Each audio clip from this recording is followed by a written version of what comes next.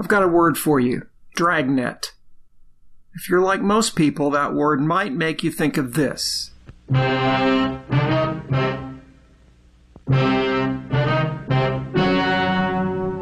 Ladies and gentlemen. Or maybe this. The story you are about to see is true. The names have been changed to protect the innocent. Well, one thing's for sure. Dragnet was a one-of-a-kind show with a one-of-a-kind look and sound. It began on the radio and then was on TV in two separate runs, one for most of the 1950s and another one during the turbulent late 1960s. Based on the vision of its creator and star, Jack Webb, Dragnet broke all the rules with its no-frills documentary approach and its refusal to glamorize police work. At the end, roughly 20 years after it began, Dragnet stubbornly stuck to the same format, even though times had changed and authority had become something to question instead of celebrate. Today on The Potluck, we look at Dragnet and its evolution from a smart, compelling radio show to a stiff, ultra-structured TV sermon that played more like a parody of a cop show. I'm starting to think that maybe we should do a potluck thing. Potluck, potluck.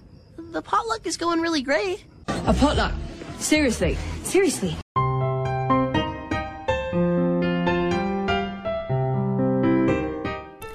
This is the Incredible Inman's Pop Culture Potluck.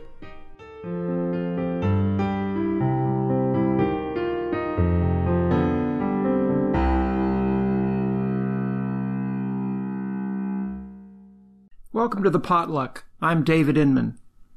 It's sad to realize that when most people think of Dragnet today, they think of the color episodes that were produced in the late 1960s and then revived on Nick at Night in the 1990s. Or maybe all they know is the 1987 theatrical movie with Dan Aykroyd as Detective Joe Friday, the super anal nephew of the lead character of the original Dragnet, also named Joe Friday. It's easy to make fun of Dragnet, especially those 1960 shows where Los Angeles police detectives Joe Friday, played by Webb, and Bill Gannon, played by Henry Morgan, wear the same suits for years at a time, speak in monotone close-ups, and convey emotions as if they're under anesthetic. But in the beginning, Dragnet was very different. The TV version of Dragnet came along a couple of years after it began on the radio during the summer of 1949. And in many ways, the radio version of Dragnet was the best version of all. The idea began with Jack Webb. By 1949, he was already a radio pro. In 1945, he'd received a hardship discharge from the Army Air Force because he was the sole support of his mother and grandmother. Webb never knew his father, who disappeared before he was born. Right out of the service, Webb got a job at radio station KGO in San Francisco, where he played jazz records, his favorite genre of music, and did shows like 1 Out of 7, which crusaded for racial tolerance. At KGO, he met a writer named Dick Breen, and together they sold a show to ABC called Pat Novak for Hire, a tongue-in-cheek detective series.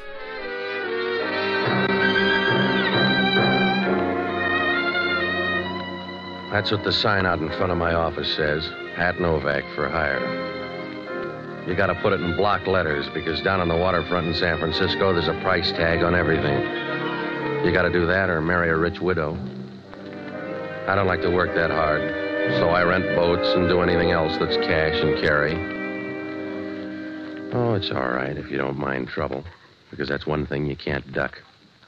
It's like trying to dance the minuet in skis. And the best trouble always looks good from the outside.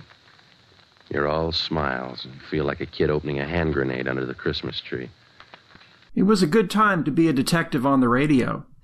The success of private eye movies like The Big Sleep and Murder, My Sweet led to a lot of radio copycats. From Yours Truly, Johnny Dollar, to Richard Diamond, Private Detective, to The Adventures of Sam Spade, which was probably the best of the lot. The success of Pat Novak for Hire brought Webb back to his hometown of Los Angeles, and Breen came with him. Webb also began to get work on other radio shows and bit parts in movies. He had small roles in Sunset Boulevard and as a paraplegic in The Men, which was Marlon Brando's film debut. In 1948, he was in a movie called He Walked by Night, a film shot in a semi-documentary style and using real locations in Los Angeles. It was based loosely on the case of an ex-GI who terrorized the city in a robbery and murder spree just after the war.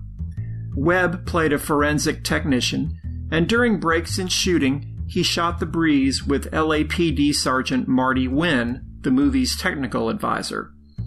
Wynn offered the opinion that real, everyday police cases, even if they were just routine crimes, often contain more human drama than fictional ones, and he cited a few examples. At first, Webb thought the idea was kind of boring, but when He Walked by Night was released, reviewers were so enthusiastic about the film's realistic style that Webb revisited the idea of a radio show that would be just as realistic. He began writing with Wynn and his partner and soaking up police procedure. He wanted the show to be as realistic as possible, right down to the sound effects.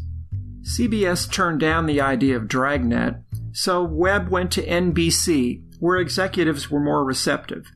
The network had just lost several of its biggest stars, Jack Benny, Edgar Bergen, Amos and Andy, to CBS, and they were looking for new shows. Webb recorded a pilot episode and got the blessing of the LA police to use their files as story material as long as the names were changed to protect the innocent. On June 3, 1949, Dragnet premiered on NBC Radio with very little fanfare, and that was fine with Webb. In the parlance of the restaurant business, it was a soft opening. Webb wanted time to shape the show, to infuse it with the kind of deliberateness and authenticity that hadn't been heard on radio before. 6 sound effects men worked on each episode, at least twice as many as on any other radio show. If a character called long distance, you heard every operator at every exchange sending the call along. Webb knew the number of steps a cop would take walking from one office to another and made sure the exact same number was heard on the air. He utilized police jargon and code, and he made sure that his character, Detective Sergeant Joe Friday, and his partner, Detective Ben Romero, played by Barton Yarborough, had an easy rapport. If you're familiar with the traditional Dragnet opening that we open the show with, the beginning of the very first episode will be a bit of a surprise to you. Dragnet.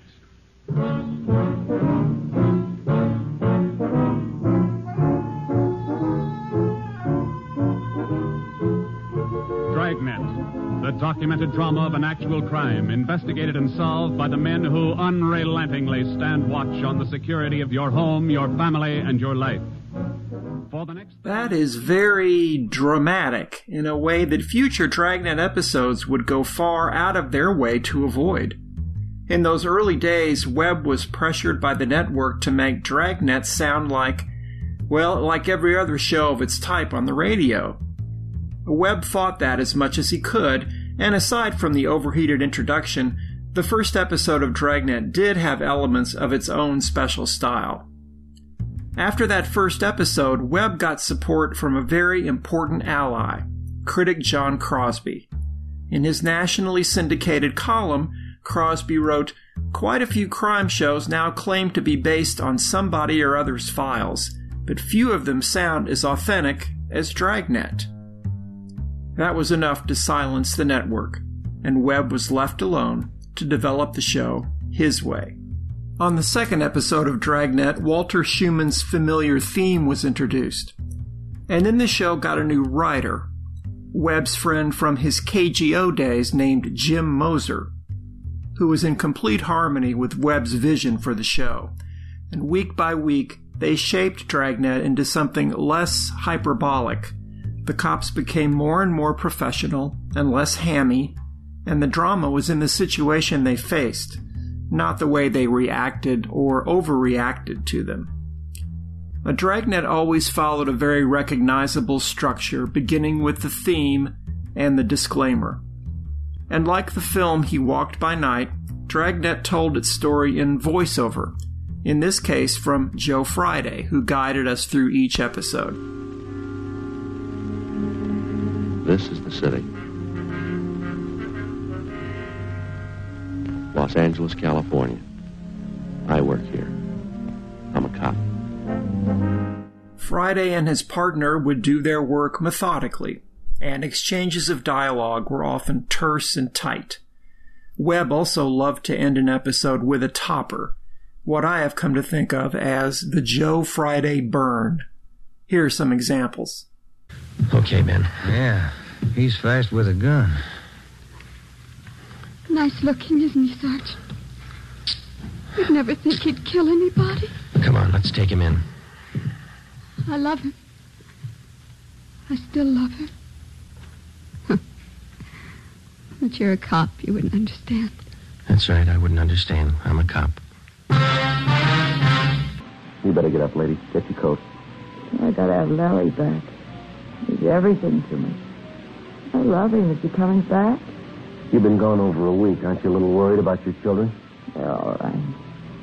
I'm too young to spend my life on children. I need Larry. Where is he? See if you can find a coat, will you, Ben? Yeah, all right.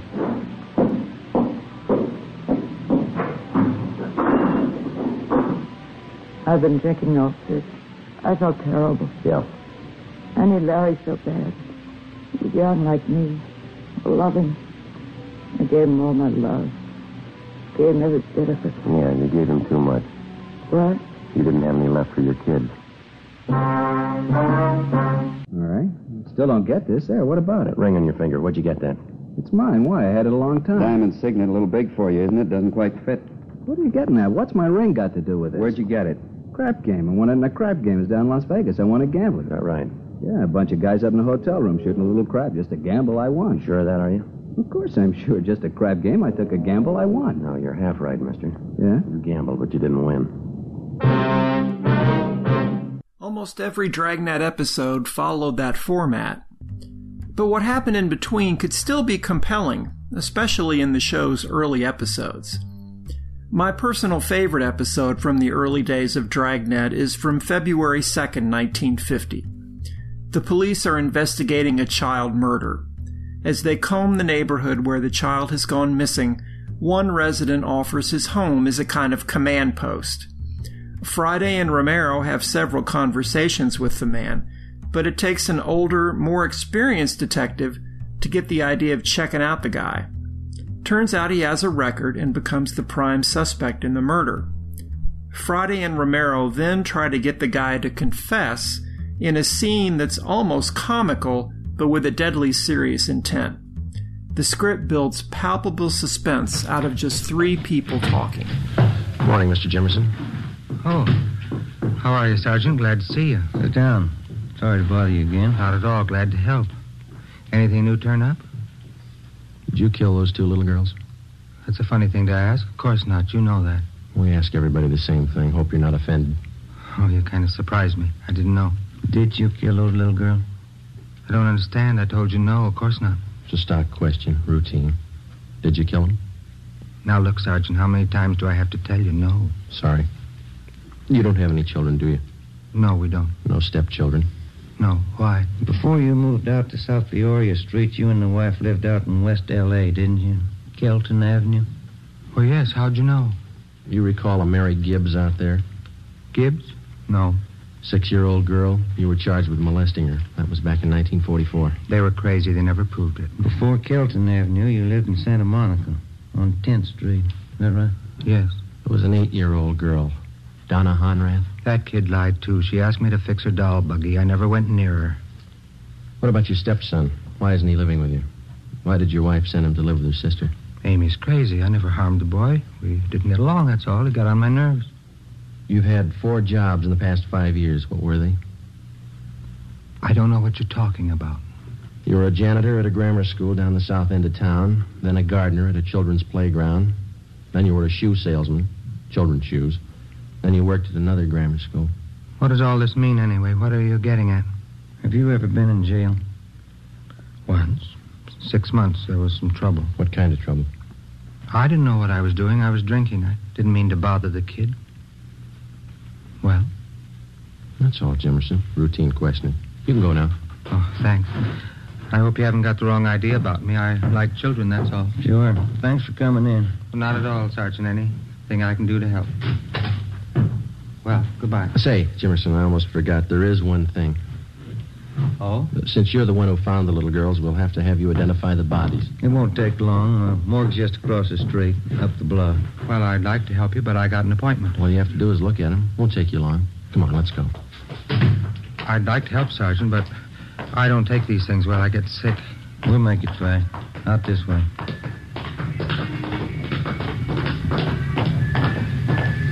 Raining again. I'm sorry, Sergeant. I don't think I'd better go. Just identify them, that's all. Won't take a minute. Maybe if we had a drink before we went in. You can have one after. And watch it. There's heavy traffic. Yeah, lights change. We'll have to wait. I need a drink. I can't go in that place without a drink. You'll be all right. Okay, let's go. Morgue's up this way. I can't look at him. I get sick. Don't make me. Nothing to it. You'll see. Here we are. We went down the driveway. It's a shortcut.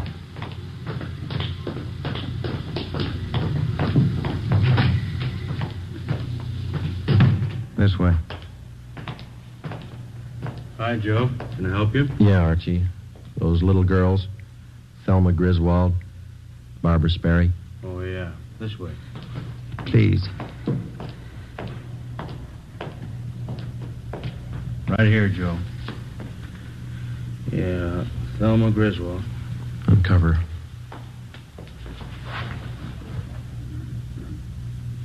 Jimerson? Yeah. Thelma.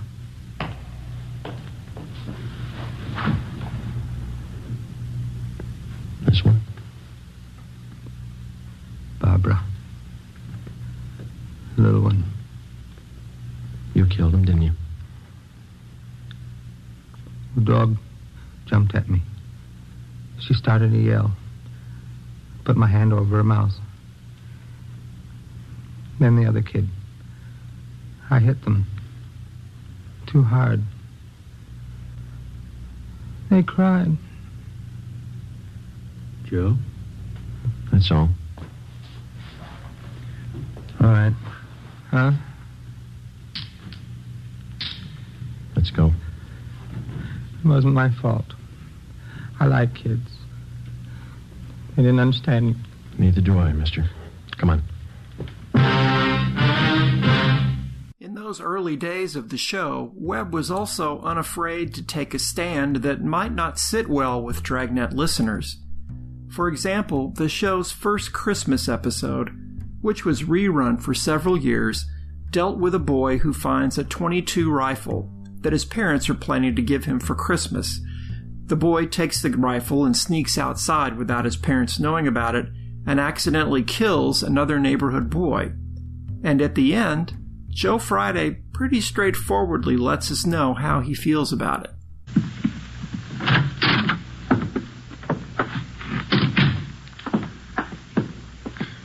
Well, what does it all prove, Joe? You don't give a kid a gun for Christmas. Shortly after it premiered on the radio, Dragnet made its move to television. Webb was all set. He simply took a bunch of radio scripts and adapted them for TV. To speed production, everyone on the set used teleprompters, and to make it easier to match shots, Friday and his partner, Frank Smith, played by Ben Alexander, always wore the same clothes. Under the direction of Webb, the TV series version of Dragnet had its own visual style to complement its distinctive audio style. Webb knew most people would be watching Dragnet on small TV screens, so each episode featured lots of close-ups. Actor Harry Bartell had appeared in dozens of Dragnet radio episodes, but after he did one TV Dragnet, he suddenly became recognizable. My wife and I were walking down Hollywood Boulevard toward a restaurant, and I noticed that people were looking at me and pointing fingers and so forth. I thought, my God, my fly's open. I realized later the impact caused by that big head in the living room. I'd been playing to millions and millions of people on radio during that time, and nobody knew who I was. One appearance on that television screen changed everything. The Dragnet assembly line ran like clockwork, and Webb kept a tight rein on everything from production to performances. There was no overacting on Dragnet. Every character was instructed to act as low-key as possible. Just after Dragnet hit TV in late 1951, tragedy struck. Barton Yarborough, a radio pro with a long career, who played Friday's partner Ben Romero, died of a heart attack a day after filming the second TV episode. He was 51. Uncharacteristically, Dragnet actually dealt with Friday's reaction to the death of his partner and friend. Friday then worked with several short-term partners until Ben Alexander joined the cast as Detective Frank Smith in 1952. Dragnet steadily rose in popularity on television, and its peak season was 1953-54, when the show finished second only to I Love Lucy in the ratings. Several things happened that season. The first was that Webb sold Dragnet to the Music Corporation of America for $5 million. Second was that the Dragnet theme song, though hardly a toe-tapper, rose to the top of the pop charts. Another was that the show was parodied in a recording by comic Stan Freberg called St. George and the Dragnet. The legend you are about to hear is true. Only the needle should be changed to protect the record.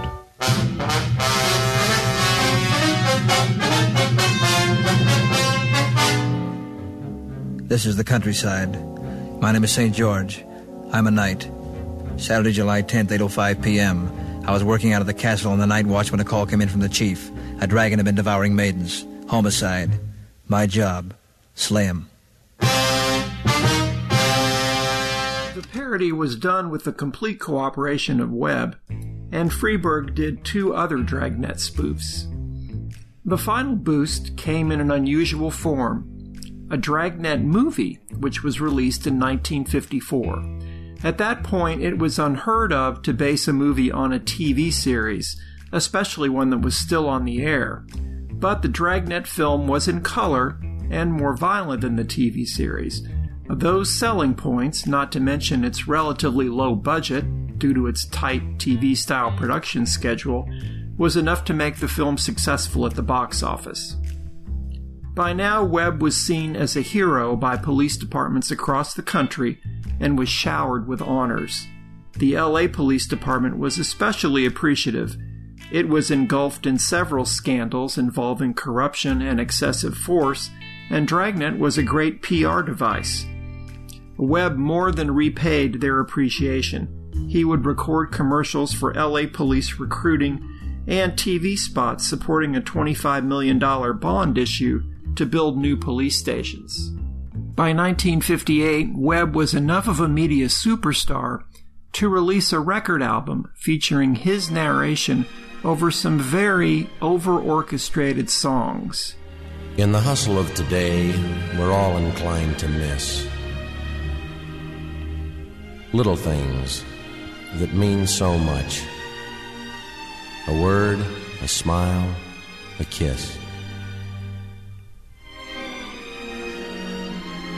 When a woman loves a man,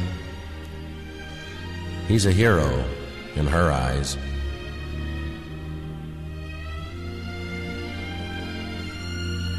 And a hero he can always be if he'll just realize.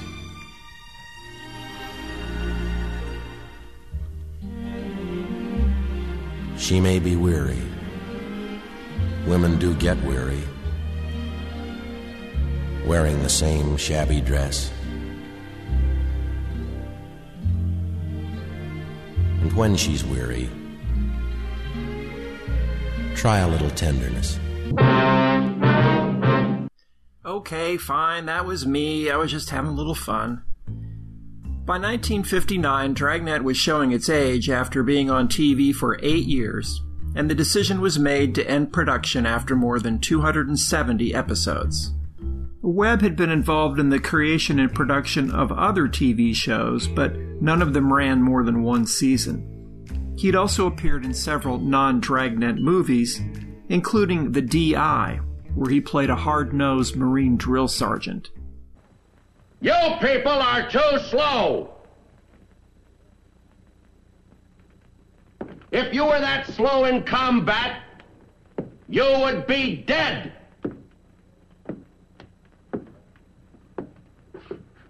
Dead.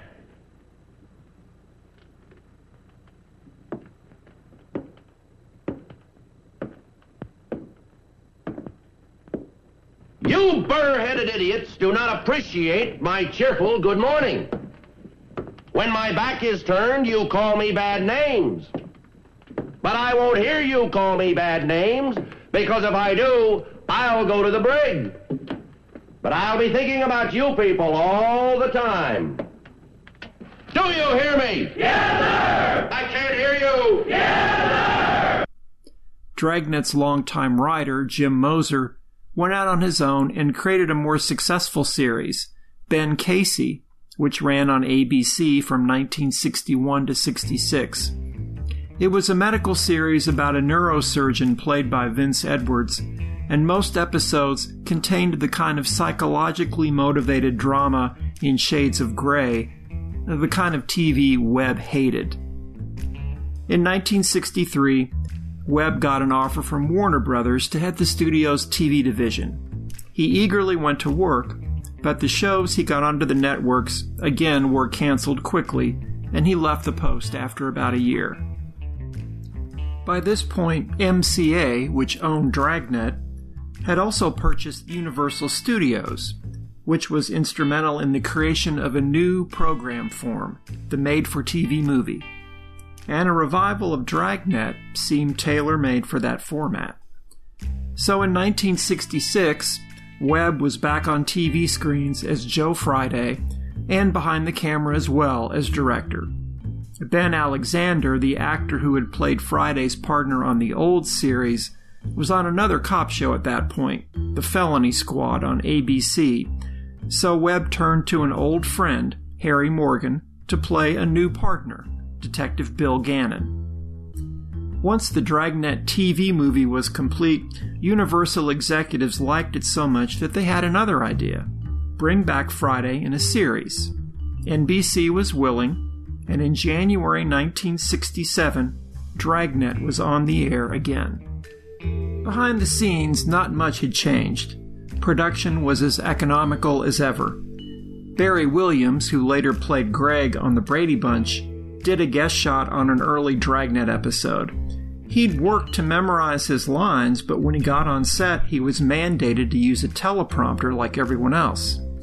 In the new show, Webb used many members of the unofficial stock company from the old show with the same instructions: no dramatics allowed. Beyond the soundstage, times had changed, and so had television, but Dragnet hadn't. The show's new title was Dragnet 1967, but what viewers saw was basically Dragnet 1953, except for one big difference. Joe Friday had become a lot more opinionated, and he seemed to run into many more snotty young people who often received a piece of his mind. You just don't understand. Maybe we do, son. Don't think you have a corner on all of virtue vision in the country, or that everybody else is fat and selfish and you're the first generation to come along that's felt dissatisfied. They all have, you know, about different things, and most of them didn't have the same opportunity and freedoms that you do. Let's talk poverty. Most places in the world, that's not a problem. It's a way of life. And rights, they're liable to give you a blank stare because they may not know what you're talking about. The fact is, more people are living better right here than anywhere else ever before in history. So don't expect us to roll over and play dead when you say you're dissatisfied. It's not perfect, but it's a great deal better than when we grew up. 100 men standing in the street hoping for one job, selling apples on the street corner. That's one of the things we were dissatisfied about, and you don't see that much anymore. Joe Friday had also become a kind of preacher, at least where the idea of cops was concerned. In other words, You're a college man. She'd like to have seen you land a job with a little more status attached. Is that it? I guess that's part of it. But not all of it. I think maybe I can understand how she feels. And maybe she's right, Culver. It's awkward having a policeman around the house. Friends drop in, a man with a badge answers the door. The temperature drops 20 degrees. You throw a party and that badge gets in the way. All of a sudden, there isn't a straight man in the crowd. Everybody's a comedian. Don't drink too much, somebody says, and the man with the badge will run you in. Or how's it going, Dick Tracy? How many jaywalkers did you pinch today? And then there's always the one who wants to know how many apples you stole. All at once, you lost your first name. You're a cop, a flatfoot, a bull, a dick, John Law, you're the fuzz, the heat, you're poison, you're trouble, you're bad news. They call you everything. But never a policeman. Maybe she's right. It's not much of a life unless you don't mind missing a Dodger game because the hotshot phone rings. Unless you like working Saturdays, Sundays, holidays, at a job that doesn't pay overtime. Oh, the pay's adequate. If you count your pennies, you can put your kid through college. But you better plan on seeing Europe on your television set. And then there's your first night on the beat. When you try to arrest a drunken prostitute in a Main Street bar and she rips your new uniform to shreds, you'll buy another one out of your own pocket. And you're going to rub elbows with all the elite. Pimps, addicts, thieves, bums, winos, girls who can't keep an address, and men who don't care. Liars, cheats, con men, the class of Skid Row. And the heartbreak. Underfed kids, beaten kids, molested kids, lost kids, crying kids, homeless kids, hit-and-run kids, broken arm kids, broken leg kids, broken head kids, sick kids, dying kids, dead kids. The old people that nobody wants, the reliefers, the pensioners, the ones who walked the street cold, and those who tried to keep warm and died in a $3 room with an unvented gas heater. You'll walk your beat and try to pick up the pieces. Do you have real adventure in your soul, Culver? You better have, because you're going to do time in a prowl car. Oh, it's going to be a thrill a minute when you get an unknown trouble call and hit it. The first episode of the new Dragnet series was written, produced, and directed by Webb. Its formal title is the LSD story, but most people know it as the Blue Boy episode. It begins with a teenager, Benji Carver, who, while on an LSD trip, paints his face half blue and half yellow. You're the dirty disbelievers. The evil disbelievers. Evil! Evil! Evil! All right, come on, son. Settle down. Brown, blue, yellow, green, orange, red. Red. I can hear them all. Yeah, sure you can, kid. Let's go back to the office. We'll all listen. Friday and Gannon then follow the trail of acid to a group of teenagers in an old house who demonstrate they're on drugs by trying to climb the walls or eat paint. Keep your nose out of my purse. Keep yours out of the acid. Next time I will. Benji's parents don't seem to care that much about him, and he later overdoses. Not on LSD, because that's impossible, but because the LSD inspires him to take barbiturates to get, quote, further out, unquote. The old Dragnet had dealt with drug use, but it took on a much larger role in the new shows. And Joe Friday's stand was that marijuana was a dangerous gateway drug, much more dangerous than alcohol, something Jack Webb himself was known to enjoy on a regular basis. I'll tell you what I know. I know that, in fact, too many kids that begin with pot end up with heroin, then on to LSD. I know that if you drink, you suffer a loss of judgment if you drink to excess. But I also know that judgment returns when you sober up. I know, and so do you, when you flip out on an acid trip, you never know when you're going to slip out again. This is now, Bentley, not a couple of years ago. We've had time now to see and study the effects of LSD. People who haven't had a dose in weeks sail out on another trip. They never know when. The minute they drop one acid capsule or ingest it in any way, they bought the farm. They've lost any chance to depend on and even restore that most precious of all inner senses, judgment. And to my way of thinking, without judgment, you might as well be dead. Your brain is, so why not the rest of you? Webb still had a sense of humor about Joe Friday. In 1968, he appeared on The Tonight Show and did a Dragnet parody with Johnny Carson that ended up being rerun on just about every Tonight anniversary show. My name's Friday. I'm a cop. I was working the day watch out of robbery when I got a call from the Acme School Bell Company. There'd been a robbery. There's been a robbery. Yes, sir? What was it? My clappers.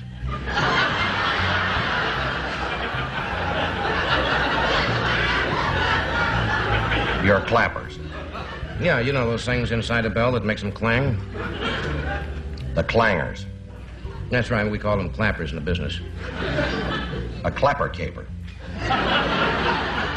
What's that? Nothing, sir. Now, can I have the facts? What kind of clappers were stolen on this caper? They were copper clappers.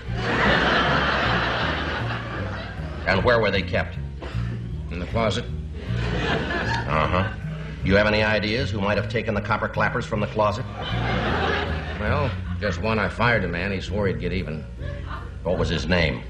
Claude Cooper. The new Dragnet was enough of a hit to stay on the NBC schedule until mid-1970. It actually could have run longer, but Webb wanted to concentrate on working behind the camera.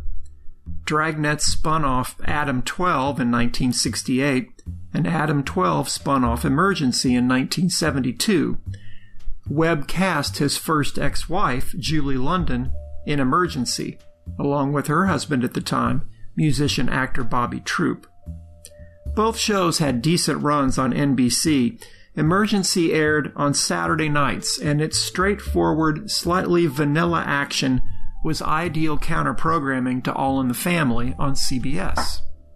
Webb continued producing and directing for most of the 1970s, and toward the end of the decade he was offered a film role, that of Dean Wormer in National Lampoon's Animal House. Unsurprisingly, he turned it down. In the early 1980s, he began planning for yet another Dragnet revival, this time with former Adam 12 star Kent McCord as his partner. But the idea was scrapped when Webb died in late 1982 of a heart attack. He was 62. Liggett & Myers Tobacco had been the only sponsor of Dragnet through its run in the 1950s, with Joe Friday often plugging Chesterfield cigarettes. Webb himself had been a loyal customer, a 3-pack-a-day smoker. When Webb died, all flags in Los Angeles were lowered to half-staff, and Webb was the first civilian buried with full police honors by the LAPD, including a 17-gun salute. During the funeral, LA Police Chief Daryl Gates announced that Joe Friday's badge number, 714, would be retired, and Webb was buried with a replica badge. The LAPD later named a police academy auditorium after Webb, declaring that they had, quote, lost a family member who projected an image we all wished we could project. For the final word on Webb, we turn to comic Jackie Curtis, who did guest roles on Dragnet and Adam 12. He didn't compare Webb to Joe Friday. He compared him to the drill sergeant he played in the film The D.I. I watched him slice into people because they did one thing wrong. You know what he was? I don't know if you ever saw the motion picture The D.I. That's Jack Webb. If you saw The D.I., that was him. You'd love him, but boy, don't get one speck on your rifle.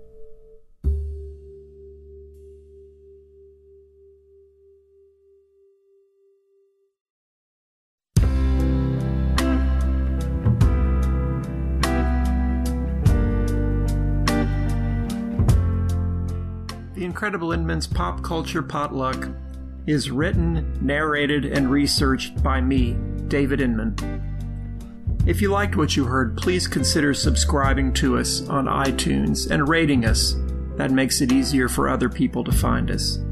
Also, please visit our Incredible Inman Facebook page. And if you want to listen to other podcast episodes, go to incredibleinman.com and click on the podcast page.